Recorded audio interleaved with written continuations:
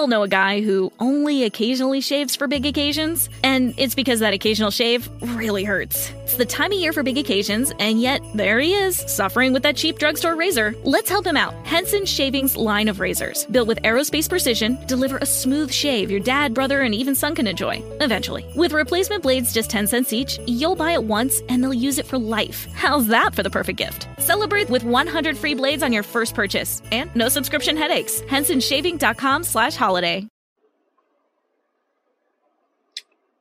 Hey, welcome to another episode of Body of Christ Real Talk. 15 minutes of very important, awakening, relevant topic. Okay.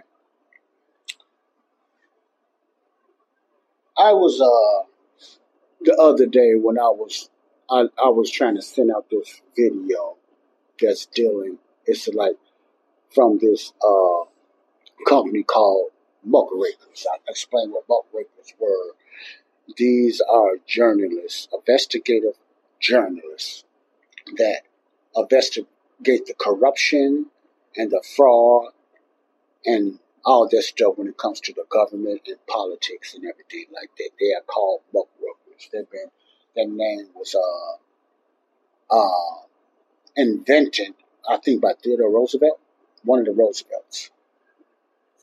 Truman Roosevelt, he was talking, maybe somebody was investigating him and he called them muckrakers and stuff like muckrakers, or rakers. And the term's been used ever since, and that's what they are, investigative journalists, that real journalists, I like to call them, that will get in the mud to find the dirt on corruption and politics and different entities and stuff like that, which is good. You have very few of those now, but they're coming back very strong. Another one is Project Veritas, that used to be somewhat led by James O'Keefe, but they wound up firing O'Keefe when he exposed one of the top dogs of Pfizer, set him up in a restaurant. I don't know if you heard about that, but he exposed them because the guy got to get him drinking and got to run in his mouth, and exposed the company himself, why they do what they do. Very powerful expose by Project Veritas. And all of a sudden, James O'Keefe was fired by his own Project Veritas. Wow. You tell me. Coincidence or what? Okay. All right. Okay. I'm having a problem with my eyes now. I have bad eyes now. I can't see. I get these little floaters once in a while that I cannot type and I cannot see and I cannot look at nothing bright. So that's what's going on with my eyes now. And I got to keep them closed. So believe it or not, I'm talking to you with my eyes mostly closed until these floaters subside or go away and stuff like that because of my eye problem. Could have been what I just ate too, being on this diet, but I don't know. But besides all that, I don't have 12 minutes to be talking about that. But when I was sending out this video to different people on Facebook Messenger about this video about the trafficking with the kids and the youth and stuff like that. And I still haven't got no responses. I only got 2 responses. One a thumbs up and one young lady that said she's going to look at it and stuff like that. And then I got a 3rd response from a program that I was involved in checking into, that helps with certain struggles and certain addictions you might be addicted to. Got back in touch with me. And his response was something like this. Now, I'm not saying there's nothing bad, but his response was, I already know what's going on around the world. Is this a spam? Or, is this a spam or whatever like that? Because I already know what's going on around the world. And that was his response. And then we had a back and forth. Not arguing, but, and I went back at him and stuff like that. I told you, sir, I said, sir, I don't spam. I don't do nothing like that. But since he had a friendship thing offline or part of the group and everything, I thought I would send him information. And, and it went on from there. But it was cut short, And, well, anyway, that response When a person says that, that tells me they don't know what's going on around the world. They hear it and don't hear it. And you got a lot of people out there that hear the news and don't do nothing with it or just let it go by. I'm not saying he's doing that, but my point is those kind of responses tell me I already know what's going on around the world. First of all, hint, I didn't send him anything about what's going on around the world or the dangers of what's going on around the world. That specific video was based on one topic: children's trafficking. Children's trafficking. Now, what gets me? First of all, at least look at it. Unless you already seen something like that, you're just tired of hearing about it. I can get that, but I don't think this was the situation.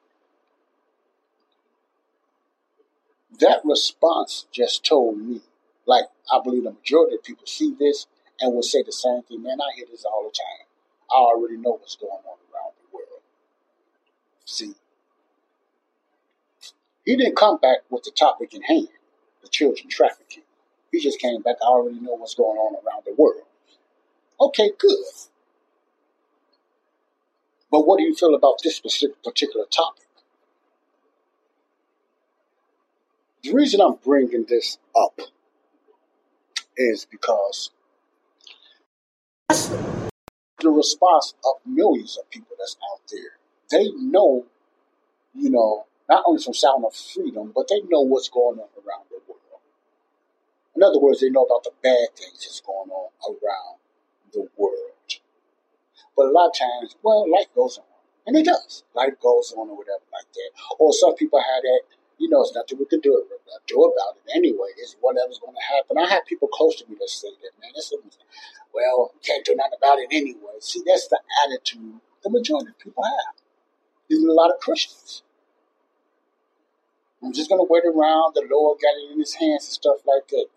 And when a believer says that, it turns me off because who do you to sit up there and say the Lord's going to take it? What do you think he got us down here for?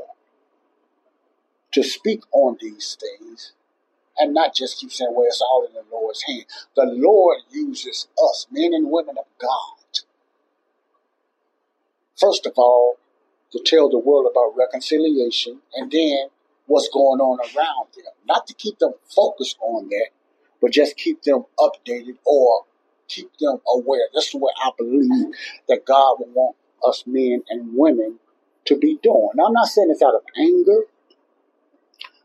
I'm just saying as a frustration that when you send something to someone, either they know everything, or they might say in a response that it's all in God's hand. And you're not telling me nothing I already know. You're talking to the choir. You're not telling me nothing I already know. So when this guy responded, and others respond that way too, when he responded, I already know what's going on around the world. I already know the things that's going on around the world. So do I, but I'm not talking about the world. I'm talking about this particular topic.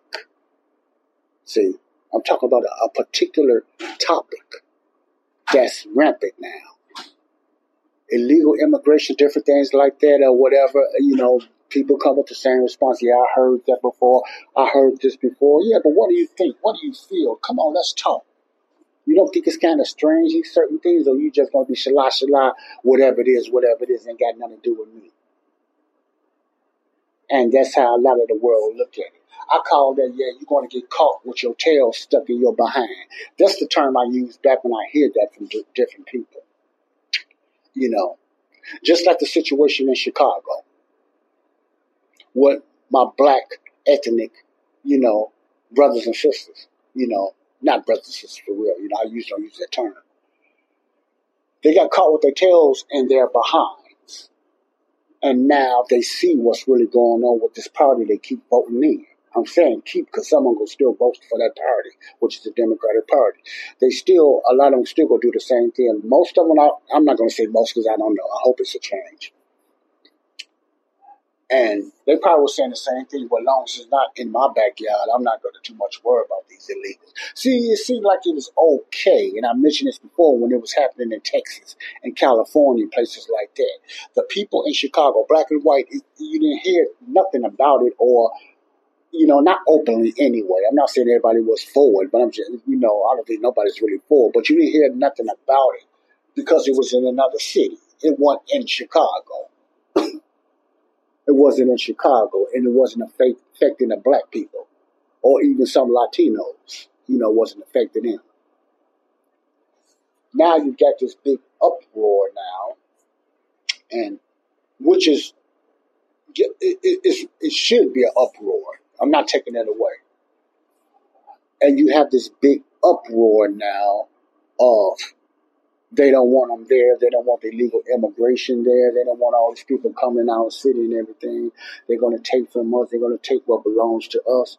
But even before that, I know I'm going to rattle some people, make them upset. But before that, you was out there saying the same thing. What is the real motive? Because there's always a real motive with a lot of my black men and women. What is the real motive? Are you afraid that they're going to take certain resources that you think belong to you? Because according to your party, they won't give you nothing anyway. They give you a little taste of a few freebies. So what is these illegal immigrants taking from you?